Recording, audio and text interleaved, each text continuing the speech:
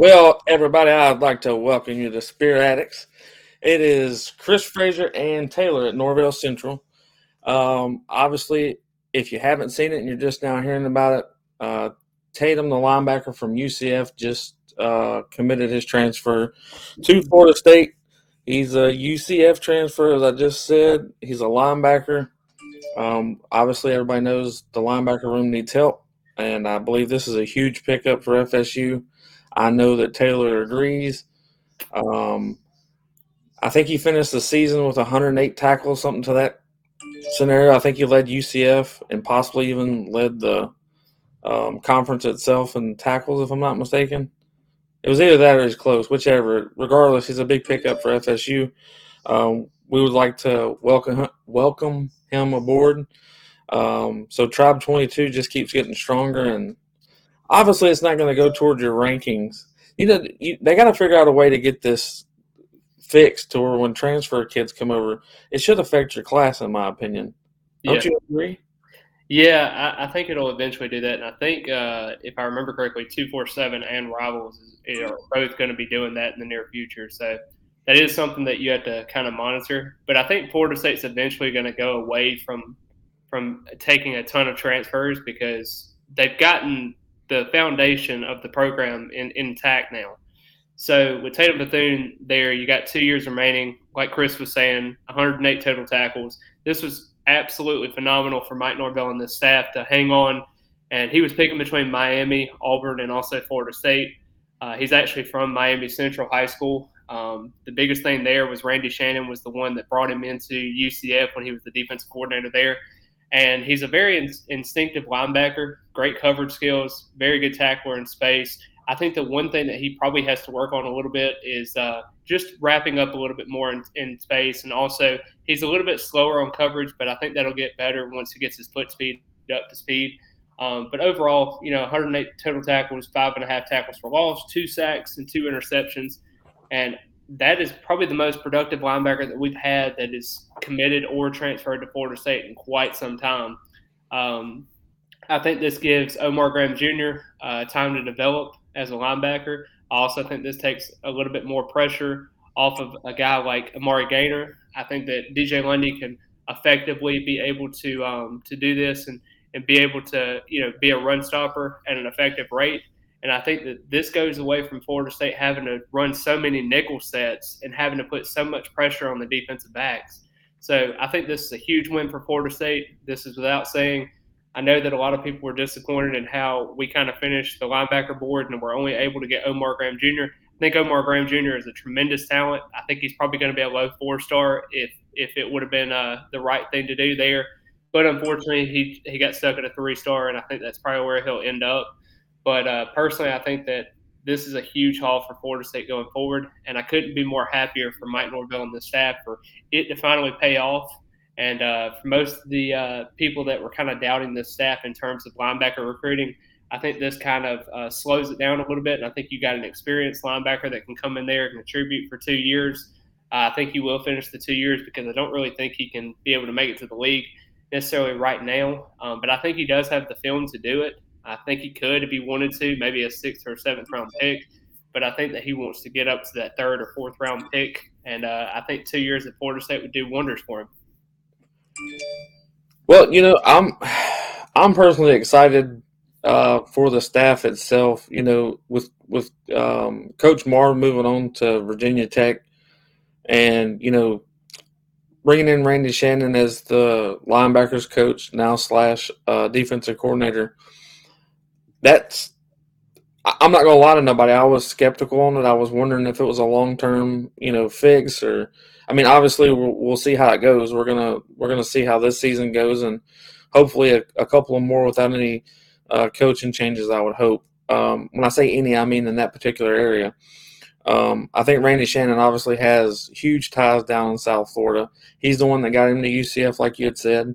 I mean, a lot of people know that, so you're not losing on recruiting with Randy Shannon, especially down in South Florida. I mean, he obviously has that area pretty locked. Another thing that I would like to bring to people's attention, Amari Gaynor had a better season the year before last, this previous season.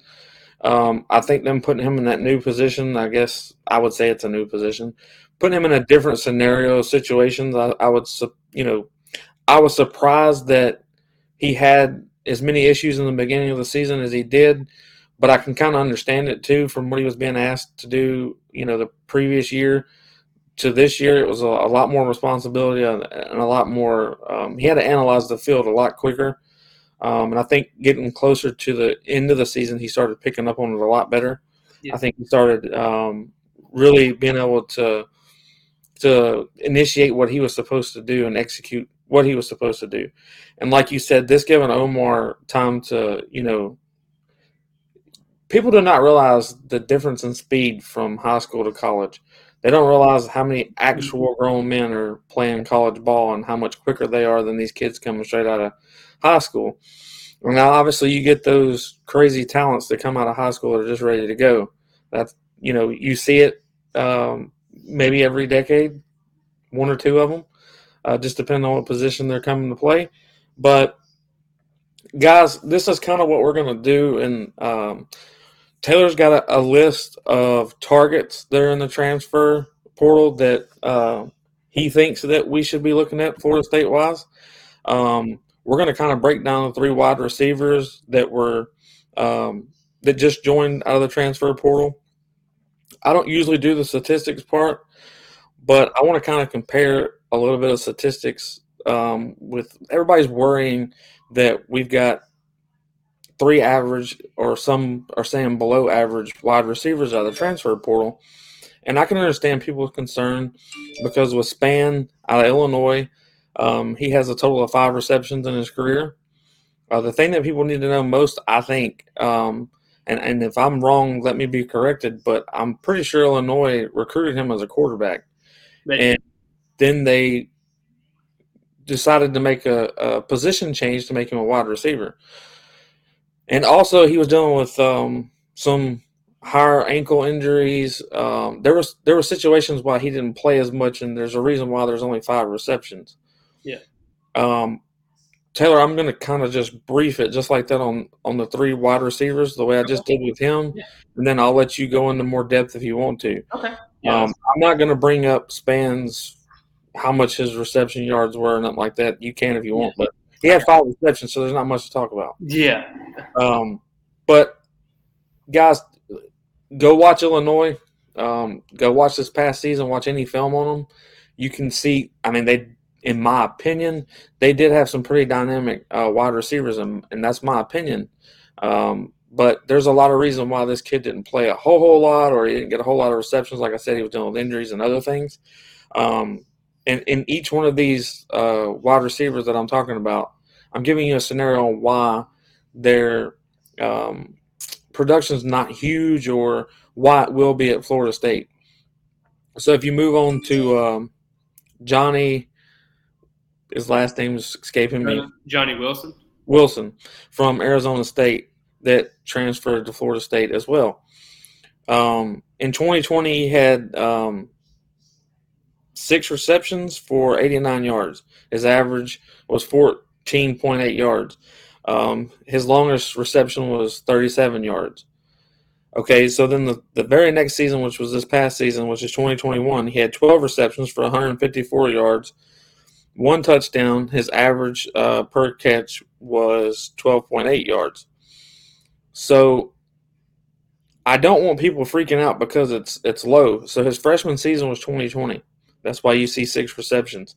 The very next season in 2021, he also has dealt with a hamstring injury throughout most of the season. And I'm going to let, after I'm done, but Taylor will give you more insight on how many games he actually played, things to that nature. But just keep in mind that he didn't play the full season. He didn't play uninjured. And also he's, I think that 2020 being as big of a COVID year as it was, these kids pretty much, I don't even know if you call that a full season because it's not. So I don't hold it too much against him. So yes, he only doubled his receptions, which is 12. Yes, some wide receivers get that in one game. And no, none of the 3 wide receivers that we picked up in the transfer portal outdone any of the wide receivers, and I don't want to say any, but our leading wide receiver, none of them have more yards. None of them have, they're not just this dynamic player that's much better than something we've already got. With that being said, that's with the team that they were on. How Florida State's going to use a man that's 6'7" as a wide receiver, and I think he's 40 times like a 4'9", 4'8", somewhere around there. To be 6'7", 200 something pounds, to be able to move that fast. A lot of people are like, well, if he's that big, are we going to put him at tight end? If he's that big, can he get separation? Look, if you can throw the ball up in fades, this man's going to be able to outbody most of your cornerbacks in the league. And that's again, my opinion. I'm not saying you just lob the ball up there and hope that a 5'10" guy don't get in between you and the ball, because everybody knows that's possible. You have athletes, and there are some really good corners back there. So I'm not saying it's just a go-to every time that, yes, he's going to make a reception every time you throw in the ball, but he doesn't necessarily have to be – he doesn't have to have the separation that a guy that's 5'8", 5'9" has to have. He doesn't need that much separation, or if he's got a half a step on somebody, it's good enough. Throw the ball to him, see what he can do. If you move on to Micah Pittman out of Oregon, it's kind of crazy. I made the joke about it last time that we traded Dillingham for Micah Pittman, because I don't think it's fair to say that we traded Dillingham for Willie Taggart, because that's not an even trade. As many of y'all might not like Coach Dillingham. He's young. I think he's a great offensive mind. I think he's going to become a really great offensive coordinator and possibly a head coach one day. So anyways, my joke being is we traded Micah Pittman for Coach Dillingham. I will say this too about Coach Dillingham with Micah Pittman and his recruitment.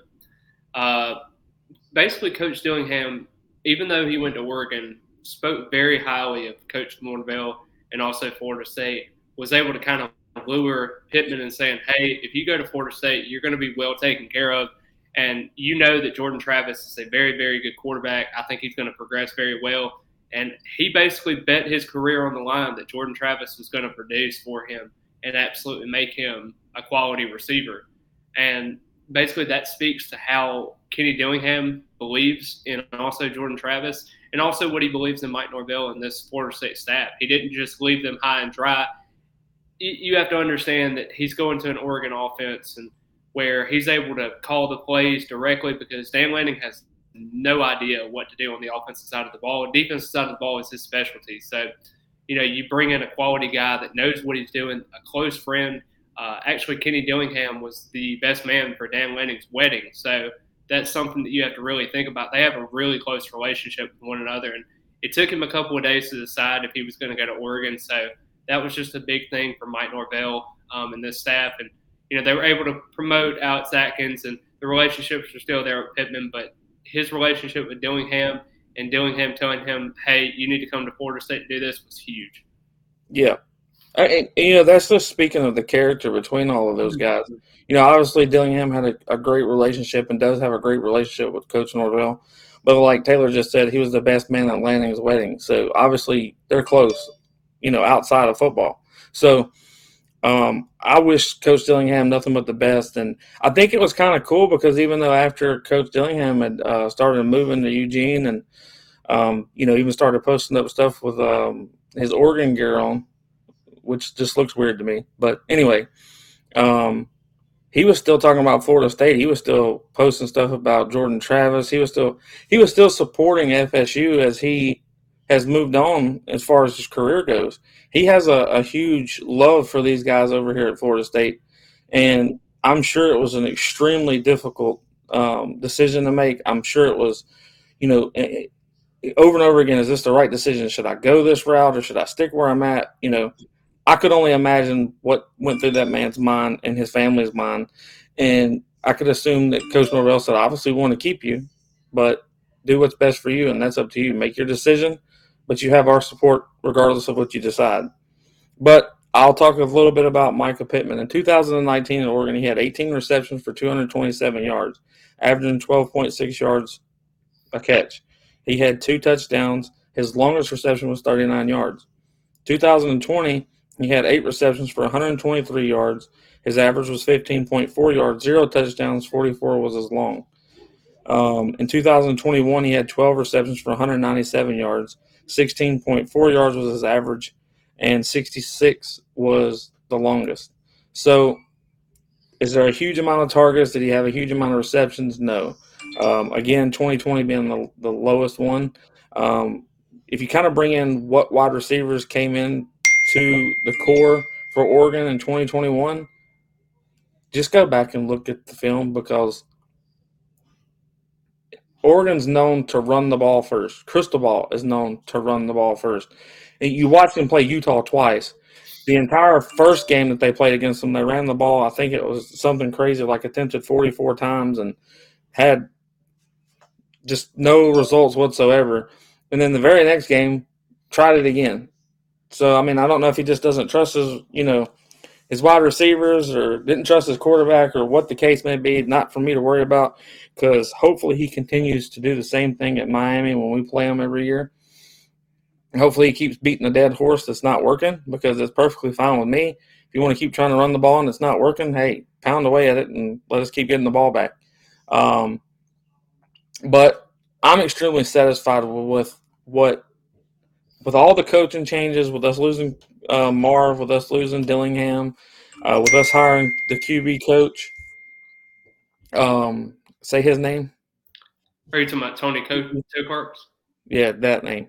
So I'm proud that we actually have a QB coach, an actual QB coach. So with all the changes and the attrition that we've already started to have, which I'm ready for Taylor to bring, I want to know we're at 85 scholarships right now. And technically 86. 86. With Tatum. With yeah. Mm-hmm. So I guess, Taylor, my question to you is we obviously have a long ways to go and everybody's expecting way more attrition so we get down to the number that we need to get to. And it seems like it's going to be no problem. And it seems like we're going to continue to throw out those scholarship offers because we know that there's much more attrition to come. Mm-hmm. Kind of give us a little bit of feedback on what you think there real quick and then move on to whatever you're ready to move on to. Yeah, so basically what I think as well with the scholarship numbers at 86 right now, I desperately think that there's going to be a lot of attrition coming after this. Technically, it's probably going to be after spring practice, maybe towards after the spring game. I think there's going to be a lot of attrition, particularly in the secondary. I think you're going to see a couple of attrition there. You might see a couple in the offensive line. Just at certain spots, I think you're going to see some guys move out there. I wouldn't really focus too much on the numbers right now. Like Chris said, I think they're going to be putting out some offers here and there. And they're just going to let guys know, hey, this is where you stand on the rotation. Here's where you're at. And you make the decision on what's best for you. So I just think that there's a good opportunity with Florida State going forward. I like a lot of the transfers that they brought in. And I desperately think that they were a little bit selective on the recruiting side of things to get at certain positions, but it all works out in the end. I think that, yes, we failed at certain positions like wide receiver and also at linebacker. But like you saw with today with Tatum Bethune, I think you really got a good guy there that you're able to kind of grow and develop some of those younger linebackers. I think Stephen Dix Jr. can continue to develop, continue to get the game down. I think DJ Lundy, with being a former wrestler, not really playing the sport for very long, I think can be really benefited there. Amari Gaynor, like you already talked about, this new position. Amari Gaynor trying to get up to that 230, 235 mark and trying to get up to speed as a true freshman can really be benefited there. So at wide receiver, I know it hurts that, we were able to lose out on Devon Mortimer going to Louisville. They didn't really be too aggressive with that sense. So there's a little bit left to be desired on that, but I think that I really like these three wide receiver targets that we got, especially Micah Pittman. I think he can be a really dangerous weapon for us. Like Chris was talking about, 547 yards, 2 touchdowns in his 3-year career at Oregon. Didn't really have a whole lot of opportunities there because Cristobal, and also you have to understand too that they had Anthony Brown at quarterback that likes to run the football a ton. So, I mean, it is what it is with that. You got Pittman. He's a special teams return man for them. He had 15 punt returns for 151 yards. And that may not seem like a lot, but Florida State has not had 151 punt return yards in probably about 3 years total. So you have to take what you have to get. And I think Pittman was a really good weapon there. He's got 2 years remaining on him. He's a 5'11", 200-pound receiver. He's not really, I guess you could say, fragile. He's a very strong runner. He's not a 5'11" guy you're just going to shrug off. He's very strong at the point of attack and play the slot and also play a little bit of outside receiver. With Johnny Wilson, a lot of guys are kind of concerned about that. He only played in 7 games. He had a little bit of a hamstring injury. But overall, there's some things you have to worry about. The drops are a little bit concerning with him. But I think overall, if you put him in the slot, make him as a Kyle Pitts type deal. I think Brendan talked about that a little bit earlier in the comments, but that's a situation where I think he can really be benefited. You move him all over the field. I don't really think you necessarily name him a tight end because not a lot of guys like to do that, especially when you're classified as a receiver. But, you get that flex receiver. I think it's going to be how Jarrell Powers is going to be used at Florida State. I think that's going to be the same situation there. Cam McDonald's the same way. I don't really think Cam McDonald really puts his hand in the dirt a lot either. So I really think you can be able to use him a ton. I think he is a very, very good run blocker. He's got a 90.4 PFF grade in run blocking. So that's something that Florida State has really been trying to find, especially on those wide receiver screens, to get someone to come on the outside. And you think that's not important, you want to realize that what Cam McDonald did in that Syracuse game and almost lose us the game because he missed a block, that's something that you don't want to have in that situation. You want to have guys that are willing to block for you on the outside. And Malik McClain does a tremendous job there. And with the last guy, Deuce Spann is kind of a project, I think, in terms of that. He's a redshirt freshman. He only had about 5 catches for 124 yards and 2 touchdowns. They call him Big Play Spann, so that's something you have to think about there. He's a converted quarterback. He's got a very long stride, and really he reminds me a lot of Malik McClain. Same body style, 6'4", 200 pounds. I think he can do a lot of good things, especially with being that deep play receiver. Ontario Wilson and Keyshawn Helton you've really seen what they've been throughout their Florida State careers so far, and there really haven't been a whole lot, not really shots at them, but you've seen what you've had with them. And I think you bring a whole different dimension. I don't think this is what the coaching staff really wanted. I don't think they really wanted to abandon the whole recruiting cycle and not pick up a wide receiver. But I think this kind of puts a Band-Aid over what they have. In a YouTube video I did that was kind of talking about the receivers and what we had picked up, I rated this class as basically a C because I think that this was enough to put a Band-Aid over what you failed and the limitations. They have a ton of potential, but they also have a potential to bust in certain positions. I think Wilson has probably the most chance to bust there because he's a heavier receiver, taller receiver with a little bit of drop issues, hamstring issues. But I think he can be that Kyle Pitts situation there where you put him on the anywhere and make him go to work. So I think that it was a huge deal for Florida State going forward. Oregon, Micah Pittman, and also with Johnny Wilson, they were both Calabasas teammates at high school. So that is something to worry about there with the familiarity that they have for each other. And Deuce Spann, like I said, playing the quarterback position, with him transferring over to the wide receiver position, I think it could be really useful going forward for that skill position. Other guys that we talked about, like Tatum Bethune, we already talked about him. Caden Lyles is another guy, I think, interior. I think he's going to be utilized at that center position. He'll probably be taking over for Maurice Smith while he's doing the getting his weight up a little bit more, hopefully getting more strength. He's played at several positions at guard and center and also at the defensive end position, but he'll primarily be at center, I would think. I don't really think Florida State would do anything. They may put Darius Washington at guard, but we'll see how that plays out. You also got Greedy Vance. Jamie is his first name, but they call him Greedy. 36 total tackles, 1 tackle for loss, 7 pass deflections. Does really well in man coverage. He has about a 71, 70 PFF grade. In zone coverage, I'm a little bit worried. I think that it's a useful take. I think he's a good nickel corner, probably where Miko Dotson played at. I think it would probably be where he'll be used most. He actually comes from Endicott High School. He's a class of 2020 cornerback, 3-star. And he played with Destin Hill. I know not a lot of people want to talk about Destin Hill. Everybody's like, he doesn't exist or whatever the case is. But I do think that relationship there, I think it was an okay take. I'm not a huge fan of taking Grady Vance, especially with Azariah Thomas and also Sam McCall in the class.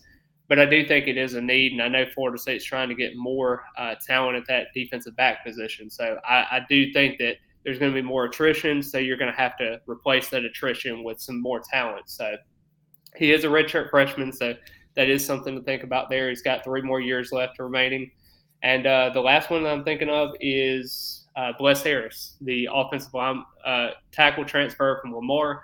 I think he's a good swing guard/tackle. I think he can play both positions, but I do see him more along the lines of playing left tackle. I think that's something Florida State's been missing, especially as a depth piece. Florida State really hasn't had many options at the tackle position because I don't think Rod Orr is quite ready for that responsibility just yet. I don't think Lloyd Willis is quite ready. He's almost. I think he's almost there, but I don't think Rod Orr is just ready yet. I think he's a year 3 or year 4 contributor. I think that with some of these guys coming in, I think Julian Armilla needs some time to grow. Jalen Early needs some time to grow. There's talent there, but the problem is we don't have anybody that can contribute right away if an injury does happen. And Bless Harris, I think, actually fills that void, and I think can really be a useful piece for us. But I like all these transfers. The only one I'm skeptical on, like I said, is Greedy Vance. I think that was a little bit early of a take right there. I don't necessarily love it, but I think he is a useful man corner that can play a lot of man in a nickel set. So I can't disagree with the Greedy Vance kid because I was kind of wondering the same thing. I was like, why did we go after him that fast? Like, yeah, we're not. I just thought it was, and I'm not discounting the staff and their ability to find talent because I do think he is a talented corner. But if we are in love with guys like Hunter Washington and Omarion Cooper, and some of those other guys that we have on the roster, what does that say to them? I mean, does that bring their confidence down because we're getting other guys there? It just seems like the McClellan situation from last year. Like, was it really useful for us to go after McClellan, or was it? It's just. And I'm not saying McClellan was a bad take, but it's like, did we really need him in that situation? Did we really need to waste a scholarship on him? And waste a scholarship is such a strong word because I don't think anyone is a waste of a scholarship once Florida State brings them on. But I am saying that they probably should have evaluated a little bit earlier, kind of kept him along, and I don't think the decision would have been that quick. I know he's an early enrollee, but I wish they would have seen some other targets on the board or at least go after some other needs of positions. Maybe they just wanted to get him in because he is an early enrollee, but I thought it was a little bit quick for me. Yeah, I agree. I think it was too quick. But again, I'm with you. I'm not going to question this staff's ability to, evaluate talent, and maybe they know something that we don't. Maybe they see a need that he can fill that we don't exactly know yet, and we'll see how it goes as far as Grady Vance goes. I mean, I'm glad that he's a no. I'm going to root for him regardless. But this is what we're supposed to do. We're supposed to analyze and figure out why they do things that they do, and then we can go back and say, hey, you remember when Chris and Taylor said that they were completely dipshits when they said this guy wasn't going to be any good, and he's got 9 interceptions, and he's the best cornerback in the league right now? Yeah, I mean, that's great, but right now we don't see it. Look, this is what I was kind of thinking, and y'all, they don't have a chance unless they write it, and if they say something I don't like them, I'm going to read it anyway. So, Taylor, correct me if I'm wrong, but let's say you had your wide receiver core on the field, right? All right, so we had, let's say, Malik and Andrew Parchment being the bigger of the receivers that we had last year, correct? Yeah. All right. So at what point would any defense, think, well, we got to double team that guy, or that at any point that, a safety, or a cover 2 can't cover the situation because we don't have 2 or 3 dynamic receivers on the field at the time. So here's my thought. Now you put Malik on the outside let's say on the right side at number 1. You take the 6'7" Wilson kid. You put him on the outside on the left side. Mm-hmm. You put Micah Pittman at slot, and you put Helton at slot. Yeah. We're completely eliminating Josh Burrell at this point, which is another Yeah. wide receiver that we're really anticipating on what he's going to be able to do because he was out last year with an injury. But just for shits and grins, let's go with the four I just named. Okay. I don't think that defenses feel as safe as they did this previous season with what we just added. You got two big bodies on the outside on both sides, and you've got two really quick guys as your slot receivers. Yeah. I feel like it could be. Obviously, we don't know what they're going to be able to produce yet. We're not 100%, but just by size wise, what that does, in my opinion, it at least pulls a linebacker into coverage. He has to at least back out. And then that obviously opens up the run game. Yeah. But I don't think people are going to be as comfortable with man-to-man coverage against us at this point. Yeah, and I don't want to keep going back to Kenny Dillingham, but he did have a lot of situations where in press conferences he was talking about winning one-on-one opportunities. And with Johnny Wilson, whether people like it or not, he wins you one-on-one opportunities with his size. It's just a matter of, can he catch the football? Right. It's not a matter of, can he beat the 6'2" and high point the football at a high level because he's got 5 inches on him. It's a situation where, can he execute? Can he be able to? He doesn't even have to create separation. I mean, they can put him in situations in the goal line, throw a fade route to him, and you got your opportunity there, kind of like we had with Greg Carr a couple of years ago. Feels like so long ago with Greg Carr. But just a situation there, I really like a situation that we're running 4 wide receiver sets. Like you talked about, it opens up the running game. A lot of people want to talk about how Jashaun Corbin was going to be departing for the NFL draft. What does that mean for our running backs? And I get it. I understand if you want to go after another running back. But I do like DJ Williams. I think he's slimmed up a little bit more. And I do like Lawrence Toafili. I think he could be a viable weapon. And like I talked about before, I think Rodney Hill is a quicker, taller, and stronger Lawrence Toafili. And I think he can really be used in this offense. Now, I don't think it could be year one. Maybe he might get a couple of snaps here and there because it's hard for a true freshman to really get that opportunity. And I'll go ahead and answer this question now about the true freshman situation. I don't think A.J. Duffy will be redshirted, mainly because I don't think the staff is going to go after a backup quarterback. I think they believe fully in Jordan Travis, and I do think that A.J. Duffy is going to be that quarterback number 2. No shots at Tate Rodemaker because I do think he's going to develop, and he's going to develop properly. I talked about this in the last podcast. His parents are both season ticket holders and have been season ticket holders for a very long time. And he loves Florida State. And I think that, yes, you may see Mike Norvell get on to him. He's a coach's kid. He's going to get coached. I mean, he knows what he needs to do. And sometimes it takes kids a little bit longer. I mean, you have to realize that Tate Rodemaker actually holds a lot of Valdosta High School records at the quarterback position. So he isn't afraid of success. He has a very strong arm. It just takes a little bit for certain instances to get adjusted to the collegiate game. So I wouldn't really worry too much about Rodemaker. I think he'll be fine. I don't think he'll transfer out of the program. And I think he'll be our quarterback number 3 or 2B, I guess you could say. If you want to maybe start, Rodemaker sometimes if Travis gets hurt or if it's garbage time or whatever the case is, maybe if you don't want to put Duffy into the fire just yet for his development. But I think Duffy's going to be ready. I think he's one of those, I wouldn't really say a generational talent, but I think he's going to be a solid quarterback. And like I was talking about to Chris earlier, I really compare A.J. Duffy, and I know a lot of people don't want to hear this, but I do think that with his throwing motion, some of his mechanics, his 1 to 2 read situations there, he compares a lot to Luke Altmaier. They used to be committed to Florida State, went to Ole Miss, and performed actually decently well against Baylor. I know he had that pick 6 that didn't look too hot, but he was trying to do a lot of things out of nothing. But I do think that Luke Altmaier and A.J. Duffy share a lot of traits. I know that A.J. Duffy played pretty well in the Under Armour showcase with going through his drills and everything. Didn't do too much with the game. I thought he forced a couple of issues there, but there were a lot of one reads. He was playing a lot of against a lot of man coverage. That was all they could really do. There was a couple of reads that he missed He tried to do a couple of things too much when he had the interception, but overall, I think he did a really good job. I think that he does a lot of great things, especially with his mechanics. There's no wasted motion, and I think the Tokarts can really do a good job with developing him. He's already sent him a lot of tape, already looking at the film and everything.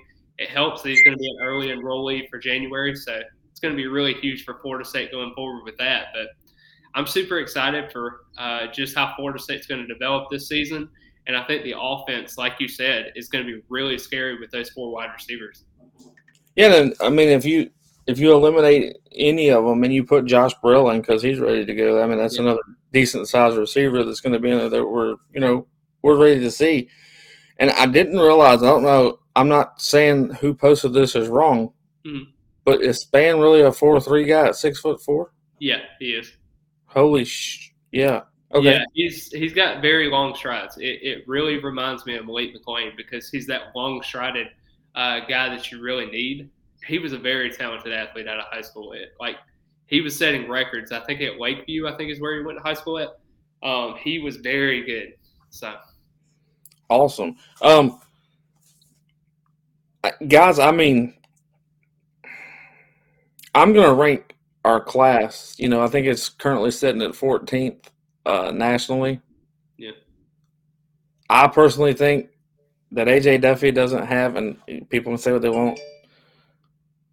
I personally think he doesn't have a 5th star because he didn't play his junior year. Yeah. I personally think that some of the recruiting evaluators have Sam McCall too low. Some of them have him a 5-star. Some of them have him a 4. ESPN only has him as a 4, so they state that we don't even have a 5-star recruit, period, which is completely ignorant. But y'all know ESPN and Florida State's a love-hate relationship. There is no love, it's all hate. So me personally, I think that Florida State should be sitting higher in the national ranking personally. You have some that have Armella as a 4-star. Some of them have him as a 5-star. Yep. Armella should be a 5-star in my opinion, just based off of what I see. Based off of how they evaluate other players that are considered 5-stars in the same position that he is in. I don't see him lacking any of the things that they gave the 5th star to on some of the other ones. I guarantee you that Omar Graham Jr. should not be a 3-star. I can say that with the fact that kid should be a 4, high 4, mid 4, high 4-star kid. It makes no sense for him to be a 3-star. It just doesn't make sense. I don't think Rodney Hill's a 3-star. Yeah, I mean it's impressive to think about, like with Graham and everything. Because let me just go through his stats real quick from this past season. 140 total tackles, 140. I mean, like 32 and a half sacks. Like I don't understand. And then also you have to think about it too. He played running back and had 550 yards of rushing yards and 12 touchdowns. I mean, like, what else do you need? Like, I don't understand. Like, and he played against great competition, so I don't understand the whole fact of like, it really kills me. Some of these recruiting databases. Here's another one that's posted up there. Watch Hester 2 is what he says. There's no way that Hester should be ranked as a 3-star. No way in hell. Isn't he ranked a 3-star on both Rivals and 247? Yeah. Makes no sense to me at all. Absolutely none. A lot of people were coming after, and guys, I don't come to the defense of certain people, especially that I don't talk to Josh Newbern or nothing like that a lot. We here and there communicate. But people were coming at him on a couple of tweets earlier this week, or maybe late last week, saying, how come y'all are ranking Florida State's players so low star-wise and blah, blah, blah. They're coming at him. He's like, I have nothing to do with how they get ranked. That's not my department. That's not what I do. A lot of people need to understand there's certain, departments, even though you see 247 this, 247 that, there's reporters, there's writers, there's analysts, there's evaluators, there's all kinds of stuff. So make sure you know who you're talking to or talking about before Yeah, y'all just go killing somebody. Because Josh is like real quick to just block folks. He doesn't care, which I mean I don't blame him, but um, I, Twitter is just a really weird world. Um, yeah. People It's come at me because I have stuff that looks similar to somebody else. People come at so and so because they have something similar to so and so. Look, I personally have a post of all the recruits and the transfers and the walk-ons and etc. And it looks very similar to someone else's that I don't even follow. And they posted that I stole it from the guy. Well, my situation with that is if I stole it from him, and I don't think y'all deserve me to do this, but I can personally show you where I posted it on my Facebook group page yeah, way before this guy ever posted it on Twitter. Way before. We're talking about almost a week and a half before he posted it. And all I'm doing is continuously adding to the list as we start receiving people. Now I will add this linebacker that we just got in the transfer portal onto this list. And I will be asked again, or someone will comment that I stole this from so and so. I didn't steal anything. I can't help how Apple Notes looks just like the other guy that has an Apple iPhone and it's in Notes and he wrote the same things that I write. I mean, we're literally only making a list of the players that are coming in for 2022. I can't yeah, help that it looks the same. So, I mean, I went back and changed the type of star that I used. I changed the spacing. I changed all kinds of stuff just so, hey, it's not identical to dudes. But I don't know if y'all know this, but if you type in something and you go to use an emoji, whatever star pops up first and it looks like, oh, that's a star, okay, I'll click it. I didn't sit there and go, hey, I want mine to be completely different than everybody else's because I obviously didn't know everybody else was making one. Two, I don't care. I don't know why it's a big deal. But I am going to come to my own defense when it comes to people hacking at me and or heckling at me, whatever you want to say. They're steadily trying to knock down this tree. And I'm like, yeah, I'm literally just trying to share the full list without you have to go individually looking yeah. for this guy and that guy. Anyways, the guys that are heckling at me, you don't deserve it. So fuck off. If you don't like what I'm posting, take your ass somewhere else. Don't look at it. I mean, I'm not asking you to look at it. I'm posting it for people that might just want to. Maybe they follow me and they don't follow him. Maybe the guys that don't follow me follow him and everybody gets the same information. I could care less. But if you don't like it, fuck off. I could care less. But quit coming at me because I'm posting a list of what players we have. And Yeah, if you don't want to know what players we have or you want to see his list that's exactly the same as mine, then turn me off, block me, look at his. I could care less, but it's just information. If you don't like the information, don't look at it. But I'm not stealing nobody's shit. So move on. Do yeah, something else with your time because you're a bored. I don't want to mess with people that are unemployed, but just go do something else that's productive because that's not productive messing with your own people on Twitter. We all love Florida State. That's what I don't get. exactly. Yeah. This guy that loves Florida State and this guy that loves Florida State post something similar. They're stealing from one another. I will say this, and I can attribute to this too. There's a lot of, I'm not going to name the database, but there are a lot of situations in the industry with Florida State, whether one source gets it or another source gets it. Some of those sources are actually standing right next to each other, and they Yep. don't say a dang thing to each other, but they'll say something behind closed doors that say, "Oh, well, this person's stealing from this person, and we don't like this company because of this reason." It's a very toxic environment, and like Chris said, I really like the attitude that you have. I think that you really bring along the positive influence of Florida State, and I think it should continue to be that way. So My thing is guys, I went on a huge defense for actually a couple people. Um, Taylor being one of them, and I'm not going to get into who says what, but yeah, they come at me trying to get me mad at him and whatever, and I'm like, y'all do realize that we work together, right? Like I'm yeah, just trying to make sure before you come at me that you understand the scenario of what's happening. yeah, And I was completely confused because this also happened on Twitter. They were coming at me saying, "Hey, did you see that Norvell Central had copied this?" And I'm like, Really? And I'm not gonna lie to you. I wrote it. I wrote, well, that bastard. LOL. Dude, we work together, and that, no, he's not copying me. It's completely different. And then people get angry because we have similar backgrounds, or and not just me and him. I'm talking about everybody that makes edits. There's similarities to that. I said, guess what?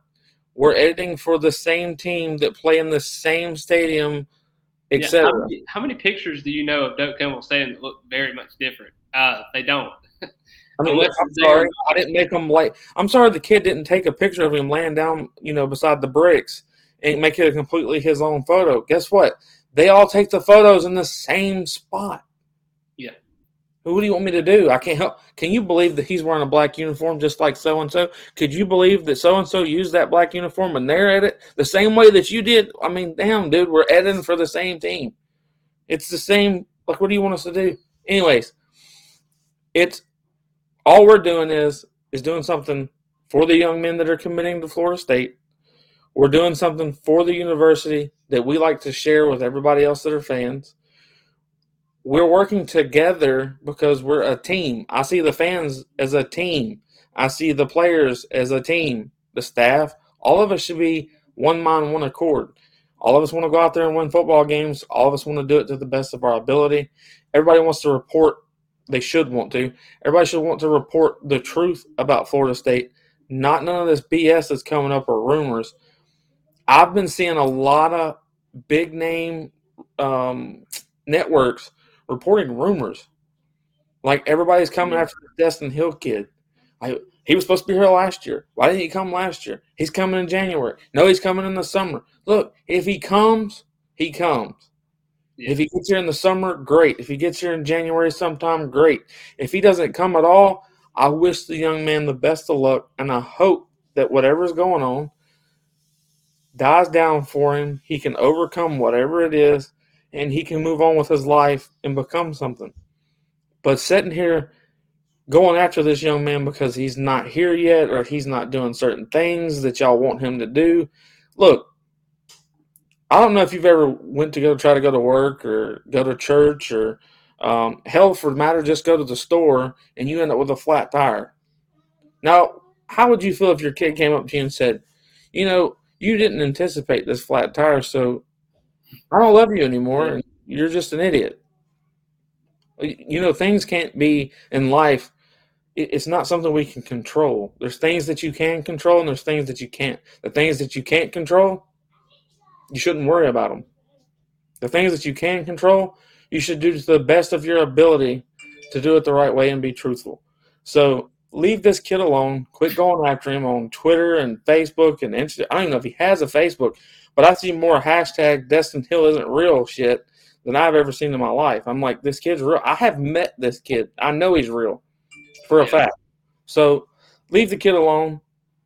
If he comes, he comes. Taylor, I kind of want to know what you think about the defensive end. Look, guys, my thoughts are on Verse is I think he ends up. I think we're really close. I think it's a 50-50 shot right now, but I still feel like he's leaning a little bit toward Tennessee. It's basically down to us in Tennessee, in my opinion. And I believe that he's going to lean toward Tennessee just based off of the defensive line coach that they have there. He does have a big name, blah, blah, blah. The kid, it's an SEC school, whatever.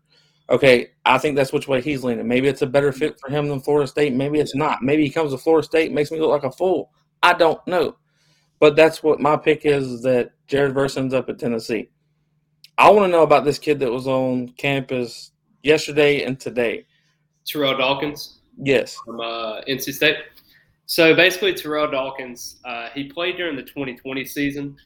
He had 36 total tackles, 9.5 tackles for loss, and 5 sacks. He was very productive, but the problem was in the 2021 season, he got a little hurt.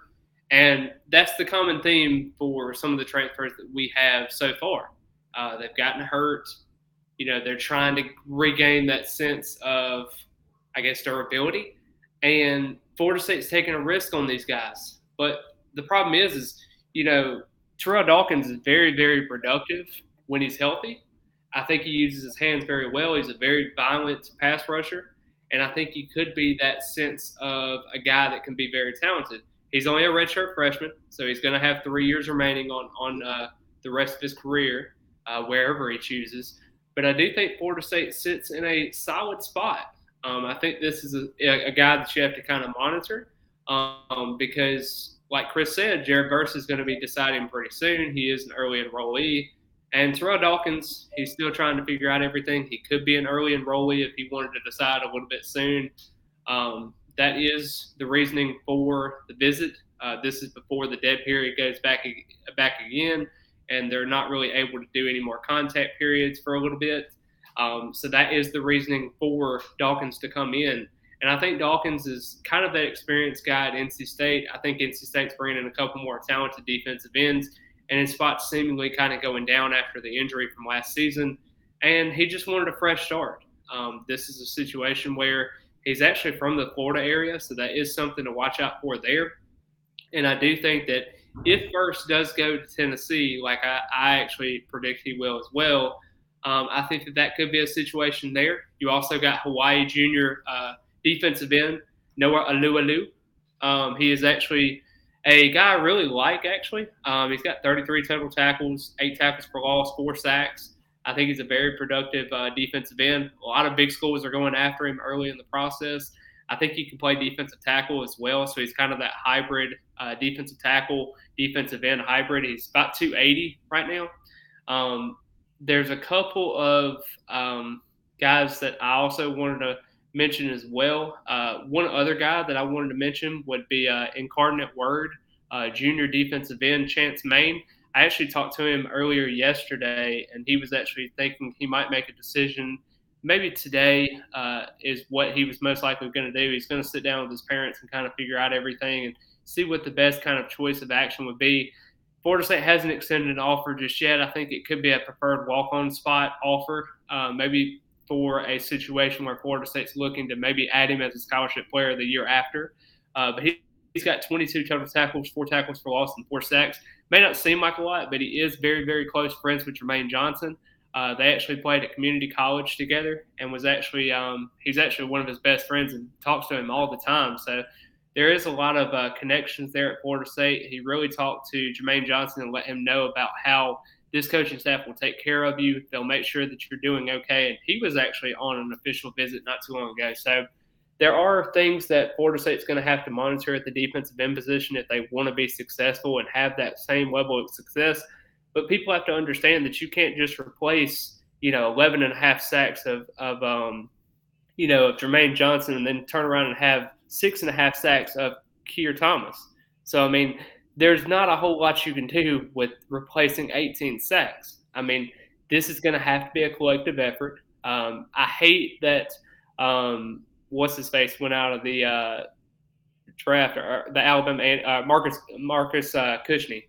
I hate that he went ahead and transferred out and kept doing that, but it's okay. I think Quayshawn Fuller, Derek McClendon, Byron Turner, I think highly of.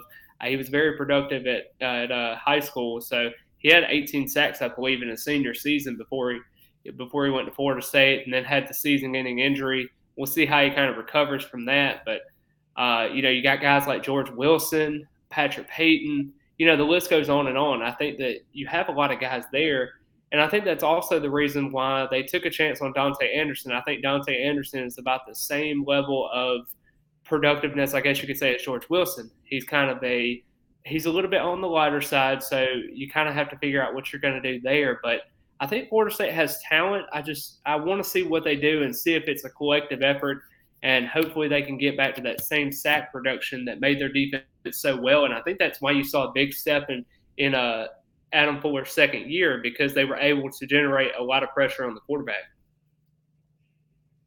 I got a quick question. What did you think about Chris Winke's new job at Georgia Tech? Yeah.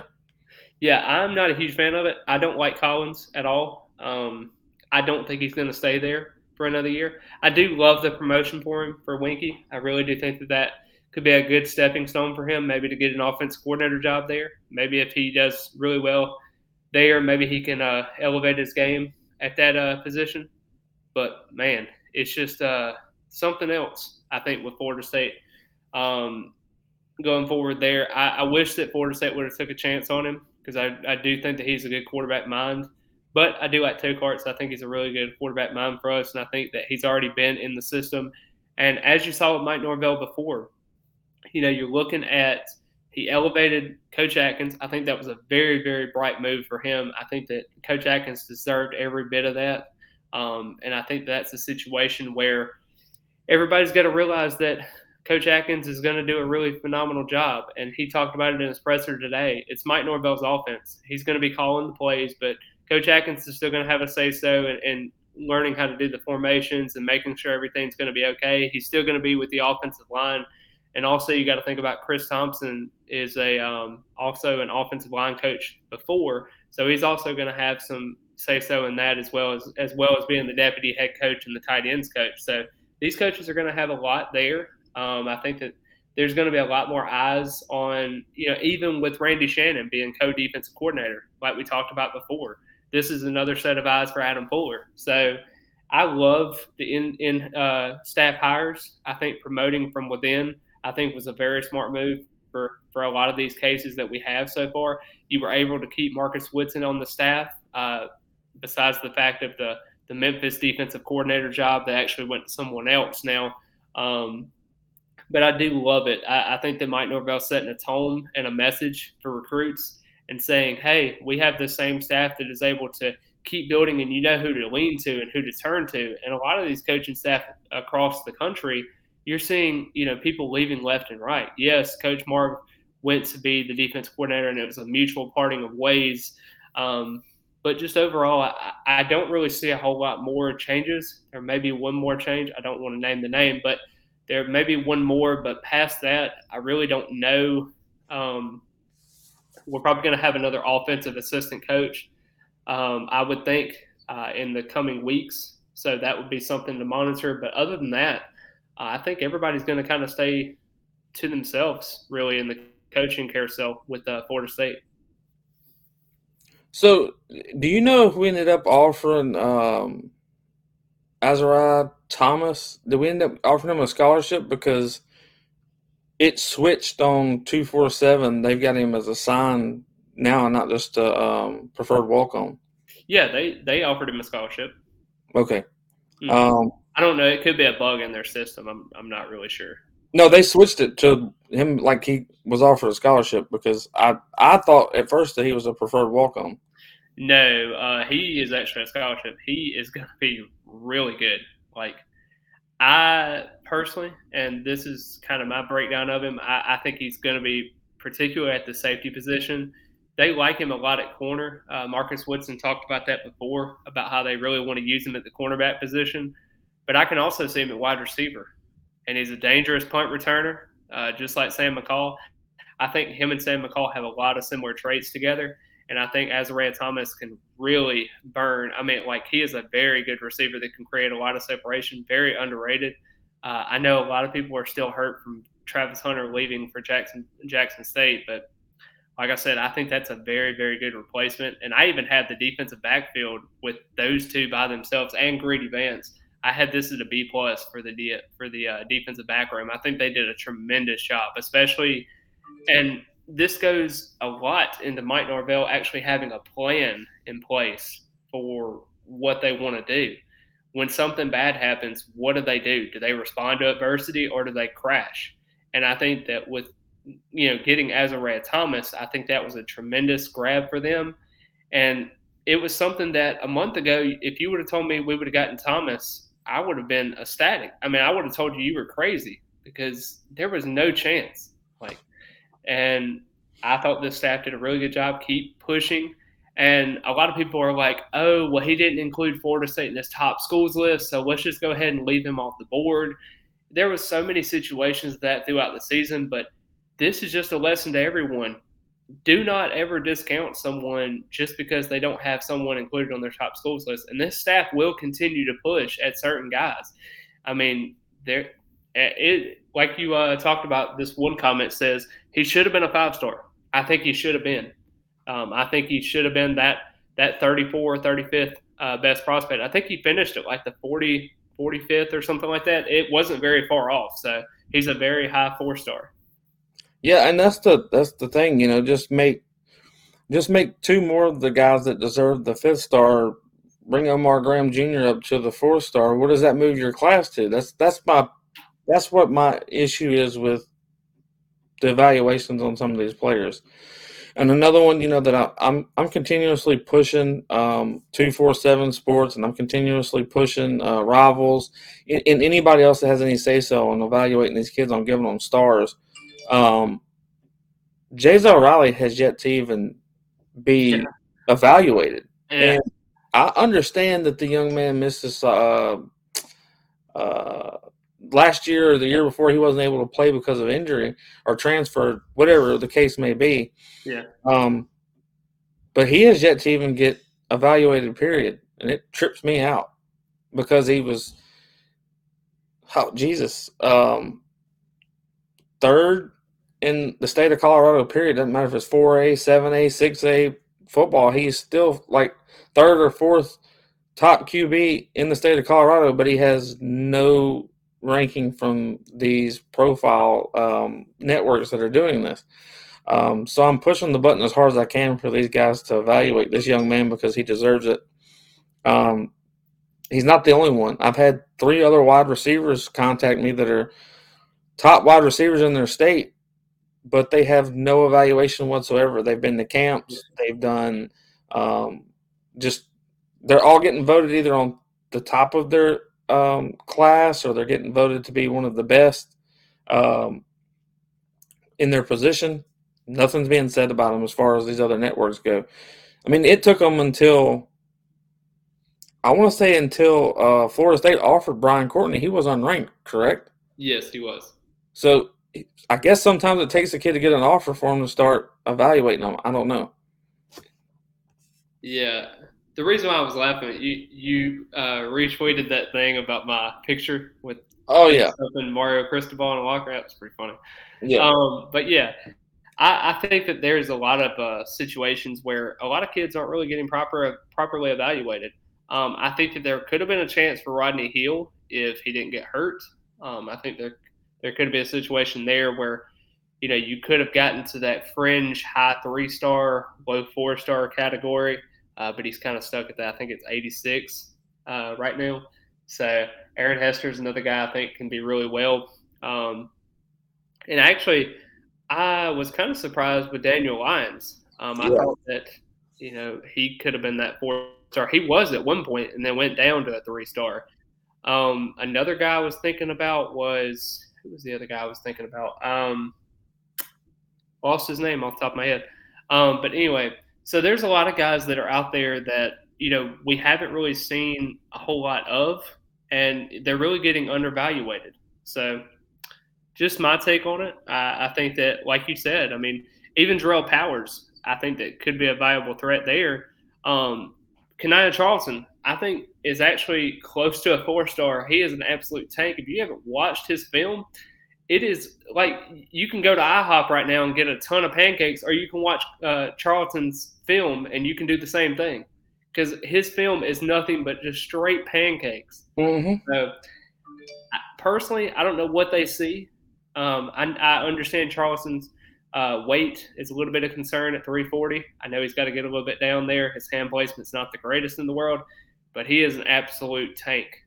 Coach Storms will get these kids right, man. I mean, I'm extremely impressed with what Coach Storms did last season, and this season, in conditioning alone. I think, give him this spring and next spring, and he'll have a lot of the kids exactly where they want to be, if not even better. I'm impressed with our strength and conditioning coaches and with the program itself, with what they got the kids eating, how they work out, all that. I'm impressed. Yeah, a lot of people talk about Coach Storms, but that nutrition staff is doing a tremendous job there. They actually have the GPS tracking, trying to track some of their meal preps. They're actually doing a little bit of home ec classes where they're talking about how to cook your meals properly, and they're actually doing it at the facility. So that is very huge for Florida State and kind of their athletic breakdown and what they have to do. So, Has Jesus, I don't even know how to bring this up exactly. I'm not going to. I'm gonna give a shout out to fifth quarter FSU. I'm gonna give a shout out to Spear Mania. They seem to on Instagram and Twitter share, if not everything that Spear Addicts is posting, if not all of it, almost every bit of it. They do a great job of collaborating as far as not throwing, no hate toward us or whatever. So yeah, I will say this: Spearmania is actually in my Discord server that we've had. He has been a follower of mine for a very long time. Shout out to him. He does a tremendous job with his account, making really positive. There's a lot of hate towards certain aspects of the coaching staff, and I get it. I can be critical at times too, but you have to know when to be able to support the staff. Have tangible evidence as to why they are making that step forward, and he does a tremendous job in giving that positive aspect to the program and to this coaching staff. And I think both platforms, like you said, fifth quarter does a tremendous job as well. They had talked about my post about CJ Campbell and talking about that interesting dynamic about how I thought CJ Campbell could take that next step forward this season in being a scholarship player. And that's just kind of the enthusiasm that you have. You have these bigger social media platforms, and I don't really focus too much. I like to acknowledge that I have a large following because it does mean a lot to a lot of these platforms out there, because you are getting your voice out there. And whether it be just a positive outbreak or whether it be something else, social media is filled with negativity. And once you get that certain level of following and you have that large group, you can be able to transform and change a mindset of a fan base based off of what you say. And that's such a huge factor in today's society, because social media does such wonders, whether it be, negativity or positivity.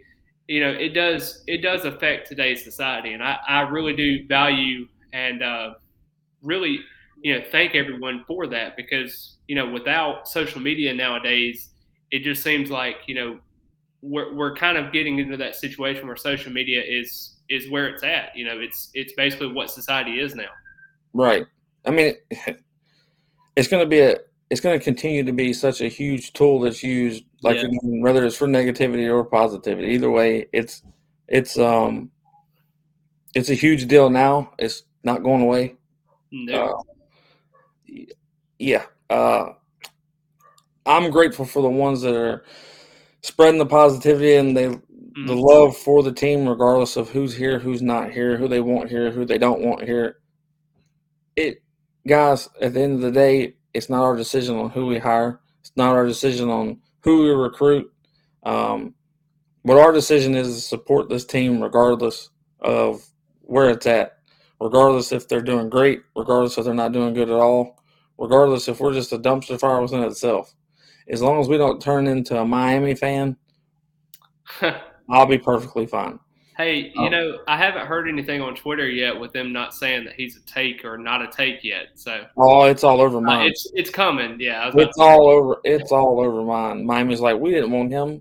He's they'll throw back, and if they get Kevin Coleman in the next couple of days, they'll surely backfire with that. So not that Kevin Coleman's not, but they'll say Kevin Coleman's the greatest thing since loaf bread. Yeah, and I do like Kevin Coleman. Don't get me wrong. I think he's a tremendous receiver. But he does have a great relationship with Cristobal. Oregon was his dream school growing up. So fill in the dots there as you may. So, I mean, I wouldn't hate him if he went to Venables in Oklahoma. I wouldn't hate him if he went to Lanning at Oregon, if that's his dream school, because you got Dillingham as offensive coordinator. I mean, you're kind of getting a little bit of Florida State and Oregon at the same time. So maybe not too bad. I don't mind him going to Miami if that's what is really, like, if he's really into Cristobal. I don't think Cristobal is a terrible in-game coach. I think he's a tremendous recruiter. I think that he does a good job. But the fact of the matter is he has a losing record as a coach. So I appreciate y'all joining us, and I appreciate you saying it was a great show as always. Obviously, go Noles. I'm 100% with y'all guys. I do Really appreciate everybody that sticks around for the whole show. Remember, if you can't stick around for the whole show, you can either go back and watch the video, or you can go to wherever you get podcasts and listen to the whole show there.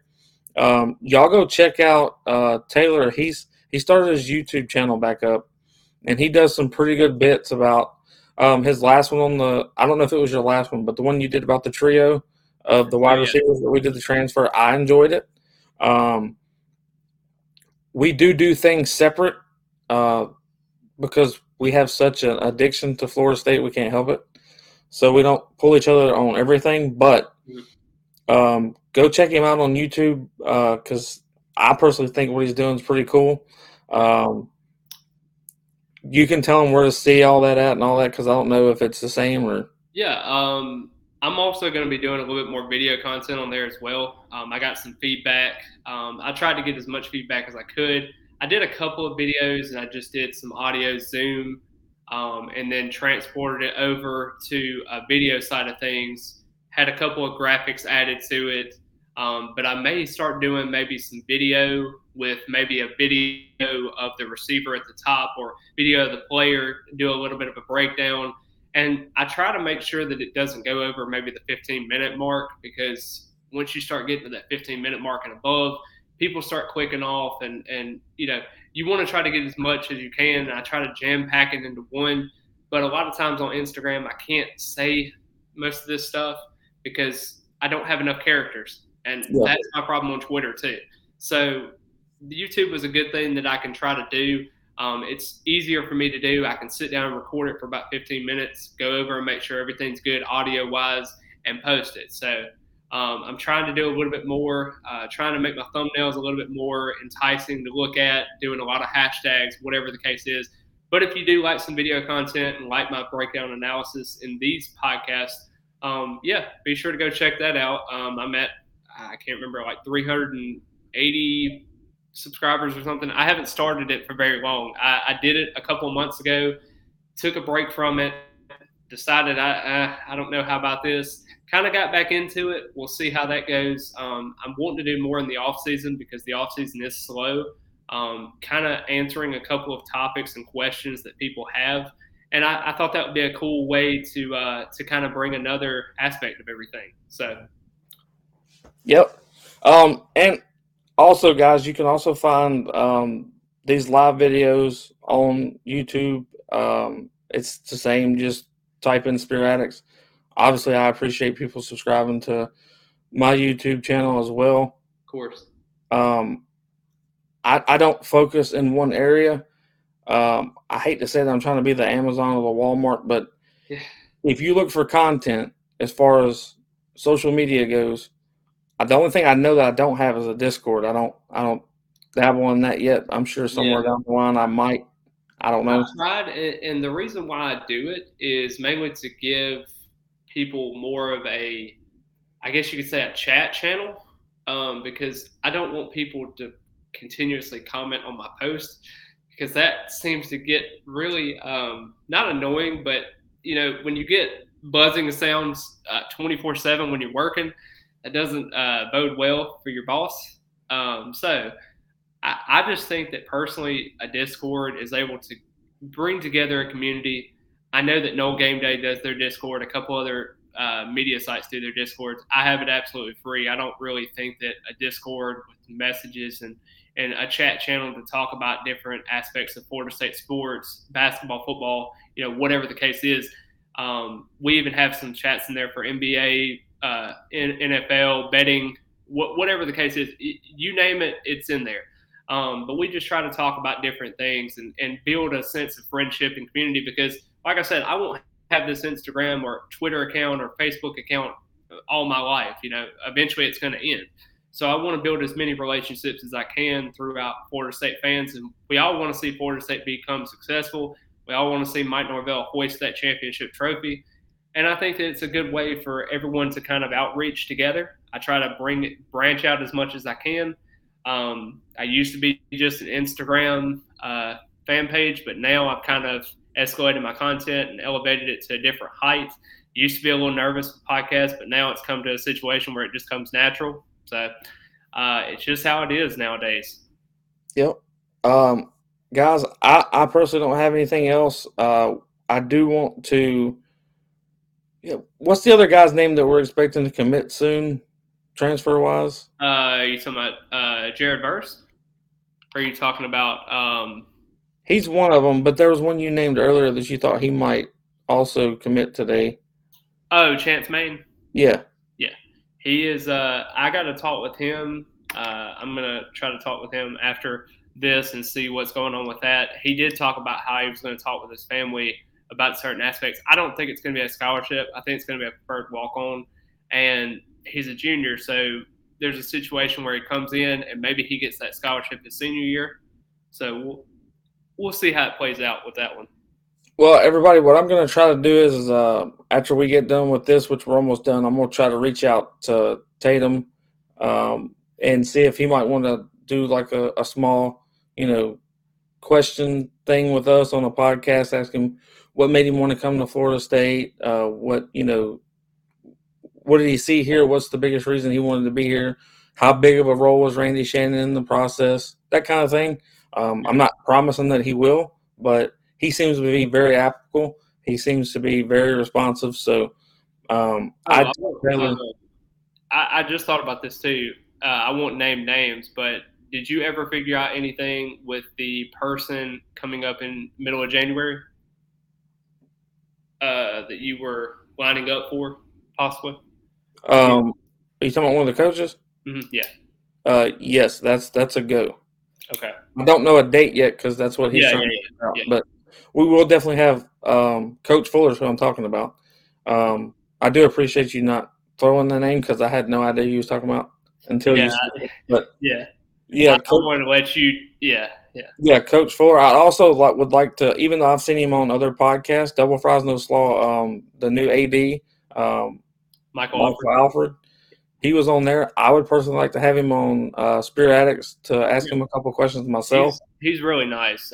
Yes. I do. I haven't met him face to face in person, or talked to him, but yeah, heard he's really. I have talked to him on Twitter. I've talked to him on I think it was just Twitter, but I've talked to him on Twitter. He's very responsive, great guy, and I would like to ask him a couple of questions. I'm gonna ask if we're trying to get more guests on here, but it's really hard with the recruits. We've had Omar on here. We've had Jay Zell. I've had a couple other people that we did just audio with earlier before we started the big deal with Spirit Addicts and the videos and all that stuff. But yeah, I'm trying to get a couple of people on here, but I would even like to see if I could get Coach Yak on here. I would like to talk to him. Yeah, he shared two of my posts. I think he shared my AJ Duffy one and also my, I think it was Dr. Richardson. It was a weird one there, but I do forecast, and I won't say this very much, but I do think Coach Yak probably takes a different role next season. Yeah, I agree. I think I do think he does stay on staff. So. Yep, I agree. Well, with that, guys, I appreciate everybody hanging out with us. Just keep sticking around. I did promise everybody yesterday that there would be news today. This was the news that I was talking on. I do know the gentleman or the two gentlemen that helped Tatum with his video, his edit, etc. So I do get to find out on most of them. If I don't, Taylor gets to find out on them, when they're going to commit, who they're potentially committing to.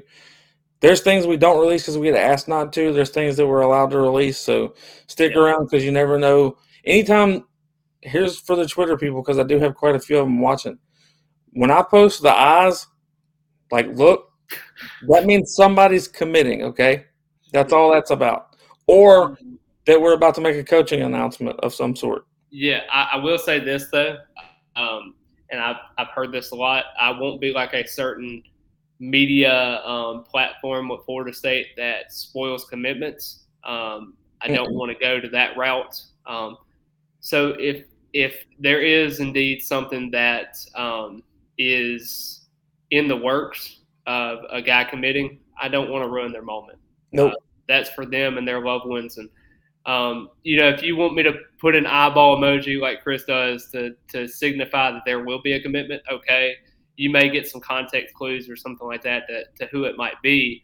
But I will never release and just say, hey, this dude is going to be committing to Florida State on this date. No. I think that's a little bit outlandish. Even the post I had today was Bethune was going to be making an announcement of the school to his choice at 8 p.m. Eastern time. Right. So I'm going to still be vague with that situation, even though I do think that it's going to be a good situation. Right. I 100% am the same way. I'm just not out in the young man. It's not happening. Nope. That's their process. They deserve that moment.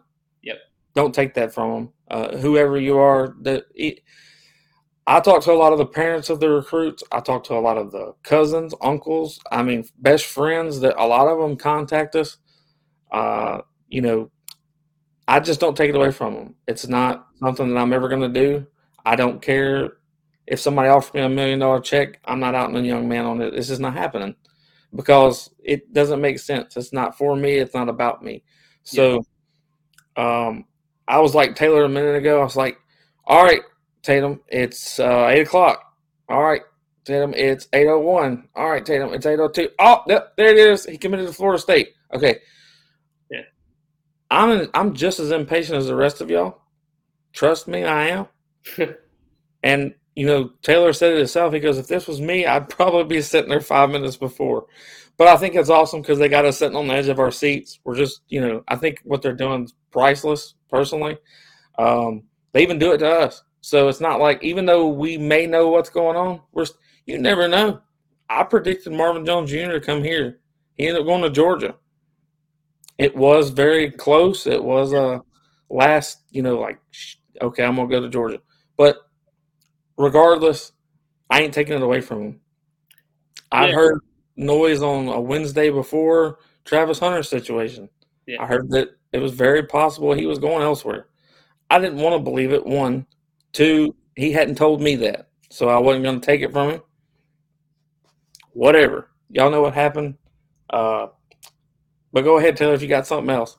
Yeah, I was just going to say, I really appreciate Chris for letting me come on today and kind of start the new year off right. Took a little bit for us to get on and talk about some of these guys, and I think we did a tremendous job with trying to, create the vision that Florida State staff sees in some of these guys. And like I always talked about him, we were talking about at one point doing the podcast together, and I always wanted him to promote his brand because I think his brand really sets apart from everybody else just in terms of creating that positive atmosphere, creating a positive attitude, and also getting Facebook more along the lines of being more positive, and Twitter being more positive, and Instagram showing those edits and making these players realize that they are important and a priority to Florida State. And even if they choose they don't want to go to Florida State, that it's okay, that we will still cheer you on unless you're a Gator or a Cane. With all of that going on, all jokes aside, I do think that, we are a really good positive source for everyone, and just making sure that we can be able to continue each other's brand, uplift each other. And that's what it's all about. We're not competing against one another. We're always going to be there for each other. And we're Seminole fans. And that's how it's always going to be. We're unconquered spirits. And I think that we're going to do a really good job this season and hopefully get to where we need to be. I definitely agree. Everybody, I think 2022 is going to be a special year. I'm really excited about – it sounds crazy, but I'm excited for the offseason because of what's taking place right now. I'm excited because of the news that's coming real short. We're fixing to find out where exactly we're going to break ground at for the standalone facility. Yep. We are and have done a really great job with boosters growing. We're getting more and more boosters. That's great. Please, just go check out the booster page because I promise you it does not cost you as much as everybody thinks it does. I say this every time I get a chance. You can donate once, $5. You can donate every month. You can do whatever you are able to do. There is something there that fits everybody's budget to give to Florida State. If you want this team and this university to get back on top, everybody knows it. Just like when we're trying to cure a disease, you have to put the money where your mouth's at. Yep. So please don't be skittish. Go check out the booster page. Give what you can. And if you can't give any money, give all the support that you possibly can. Stay positive. Support Florida State. As always, y'all have a good one and go Noles. Go Noles.